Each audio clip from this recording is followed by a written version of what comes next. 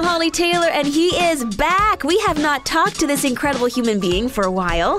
Origin, how are you doing? I am doing all right. And thank you for the lovely intro. You are just the sweetest, just the kindest. Aww. And I'm so excited to be back and to spend a bit of quality time catching up. I know, it's been a while. We've had some other guests that have jumped in, and we've had nobody some weeks. I felt really lonely, Origin, very lonely. Hey, you're not nobody, Holly. You're a somebody with a capital S. Aw, thank you so much. But I thought, we're heading into a long weekend, and this is, in my opinion, that first long weekend where people are really trying to reconnect, establish relationships that maybe you didn't get to really feed over the past couple of years. I mean, there's so many different events to start going to. It can be a little overwhelming. And in our pre-show, I was talking about self-care and how you can't really help other people unless you are whole. But we can lose that wholeness if we spread ourselves too thin and we don't set healthy boundaries. I think that's a part of self-care. So I thought, who do I need to talk to? Who's the man who can give us some answers, some guidance? Origin, let's talk about setting healthy boundaries. Whew, let's get into it. And what a needed tool and skill for us to have in every aspect of our lives, really. The ability to set boundaries that nourish us, that safeguard our well-being, that keep us in a state of being healthily connected to the world around us, in relationships, in our work. It's so important. And I think a lot of us, because we spend so much of our time and our energy thinking about all the things that there are to do on any given day, we don't spend as much time considering, hey, like, what's my actual capacity? How am I doing as I'm moving through these endless tasks and things on the to-do list? So I want to start by just naming some steps we can take to consider where we might need boundaries. I'm going to offer three C's, okay? Three things for a consideration. Okay. We start by looking at our capacity, all right? Next, we move towards some compassion towards ourselves. And then next, we consider a commitment. All right, capacity, compassion, commitment. Let's take a slow walk through those. Yes, let's. Starting with the first one. I'm taking notes, okay? So talk slow. All right. So when we think about capacity, this means just taking a moment to become aware of, like, what are my limits right now?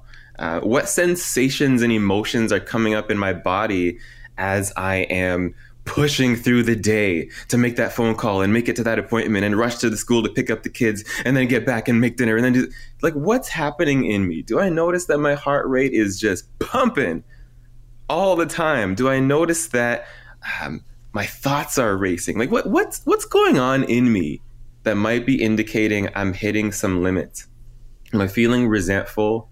Am I feeling rushed? Am I feeling like I'm out of my body? Our bodies have a brilliant ability to let us know when we're functioning outside of our capacity. So we just want to start by noticing when that's happening, noticing those signals.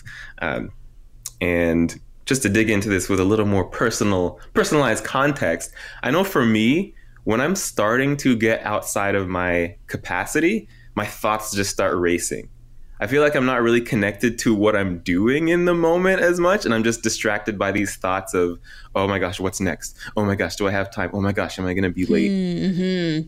And I'm curious, for you, what's something that you notice if you're starting to move outside of your capacity? What happens?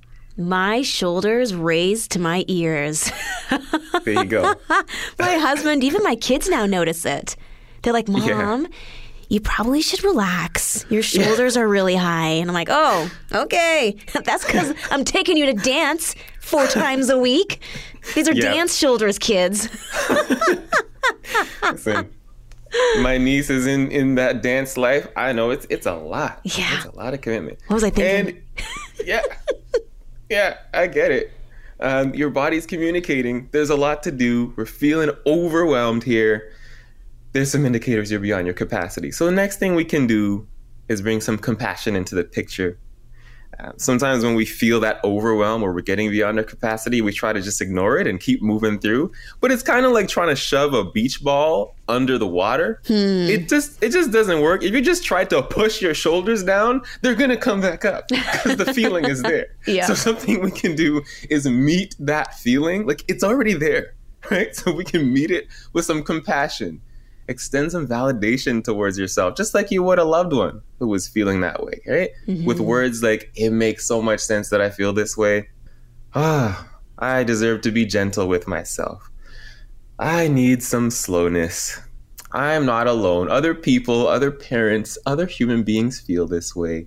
I can embrace this reality, even though it kind of sucks right now. That's what compassion might sound like. Yeah. For me, sometimes it looks like just giving myself a little hug and saying, hey, man, this is hard. Just acknowledging that. Once we extend some of that compassion, now we can move towards some kind of commitment. And maybe this looks like setting a boundary with ourselves or with others. I mean, if the kids have got to get to dance, they've got to get to dance, right? But maybe a commitment we can make is, hey, after I drop these kids off, I'm going to take 10 minutes to sit in the parking lot and play my favorite song, rejuvenate my soul a little bit. I'm going to do some car karaoke by myself, right? Or maybe it's I'm going to commit to refilling my soul, nourishing myself by making a phone call to somebody that gets it, to maybe another dance mom or somebody who knows what I'm going through, right? Maybe I'm going to take a minute to just connect with Jesus, to stretch, to pray. Who knows, right? But something that is actually going to be nourishing to me. And in other cases, like I alluded to, maybe it's a boundary that I need to set. Maybe a totally different context here. Like, I don't know. I've got people calling who want to spend time, who want to have conversations, who want to talk about their problems. And maybe what I actually need is some solitude. I just need some silence. I need some alone time to recharge. So maybe my boundary is I'm turning off my phone at 9 p.m. or 8 p.m. or whatever time that needs to be.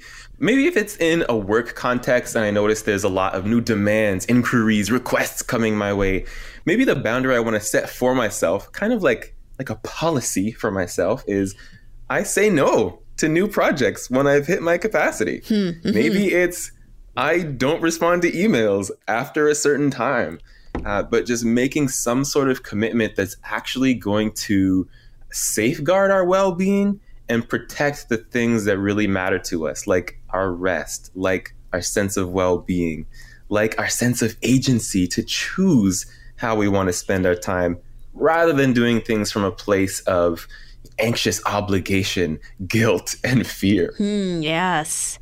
So very true. Boundaries are incredibly important. And I feel like we have a unique opportunity right now coming out of the pandemic where everything was shut down. We didn't get the opportunity to hang out with people. And so we didn't have as many demands that were coming at us. And now as we rebuild our life, we re-enter into social situations, we have the opportunity to set healthy boundaries. We're kind of starting from scratch, it feels, right? Yeah. Which can be a little bit intimidating to think about all the things, all the new or maybe not necessarily new, but demands that haven't been coming at us for a while that are suddenly re-emerging. It can be intimidating to think about how we manage all of that and care for ourselves in the process. And also, I think of it as kind of being exciting. Yeah. Because everybody or a lot of us are kind of in this same boat to some degree, having this shared experience of learning to navigate life all over again. When so many things are demanding our attention. So I really want to encourage us to think about really like the power of choice that we have to cultivate lives and lifestyles and schedules and commitments and to-do lists that actually fit us, that actually serve us well. You have the power to say no to things that don't serve you well. You have the power to say yes to things that nourish you. You have the power to change up aspects of your schedule that might make your day a little bit easier to bear. And I want to encourage us to consider again what our capacity is when our body is shouting at us that we're beyond that capacity. Holding some compassion towards ourselves because we all have limits, and then making some commitments to really honor those things. Maybe that's as simple as I stop to eat and have a snack or drink water when my body tells me I need to. Maybe it's I move, stretch, take a moment to breathe when I need to do that. Or maybe it's setting some other boundaries. But we really have power, I believe, to take care of ourselves. Yeah. And if we don't, nobody else is going to do it for us. So true. And if you don't take care of yourself, your body will just say, well, you didn't make the right decisions and now I'm sick, so now you have to rest. Right? Yeah. Oh, goodness. Something's going to happen. Yeah. One way or another. Listen to what your body is telling you. One thing I like to do is if I'm doing something, like let's say dance, and we've got a really busy schedule, it's a competition, and I start feeling super anxious about it. I feel, is this something that I feel is something I have to do, or is this something that I get to do? And if I can go to the place where I get to do it, then I get to see the joy a little bit better, and it becomes more enjoyable to do that. We all have time. We have a bank of time, and if I can convert it into something that I get to do instead of something that I have to do, it can help release those shoulders from my earlobes to where they should actually be. I love that.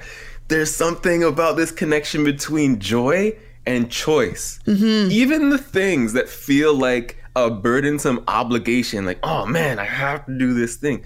I love that. You're able to convert that anxious energy into a little bit more, I don't know if this is a word, but it is now, choiceful joy by looking at, hey, I'm choosing to do this because I'm choosing to drive the kids because I want them to have an experience of expression and community and accomplishment of doing this dance thing. Yeah. Right? Yeah. Who wants to spend a whole long day at work and go through a commute? But I choose to do this because I want to have security and livelihood in my life. So just connecting to that power of choice, the value of what we choose to do. Woo! I think that's brilliant, what you're practicing to evoke some joy. Well, thank you. I'm going to give myself a gold star. Thank you. Oh, yeah. I'll give you 3. Origen, thank you so much. It's been so long since we've had a chance to catch up. We just dove into a pretty deep conversation about boundaries. And so I am loving this. I've got my notes right next to me now. And hopefully for those of you tuning in and you missed what Origen was saying, don't worry. It's on the podcast, the full conversation, so that you can keep notes right next to you as well as we navigate this new season of life that we find ourselves in. Origen, thank you so much. You are so welcome. I can't wait to do this again. Oh, we'll do it again next month. Woohoo! Get ready for it.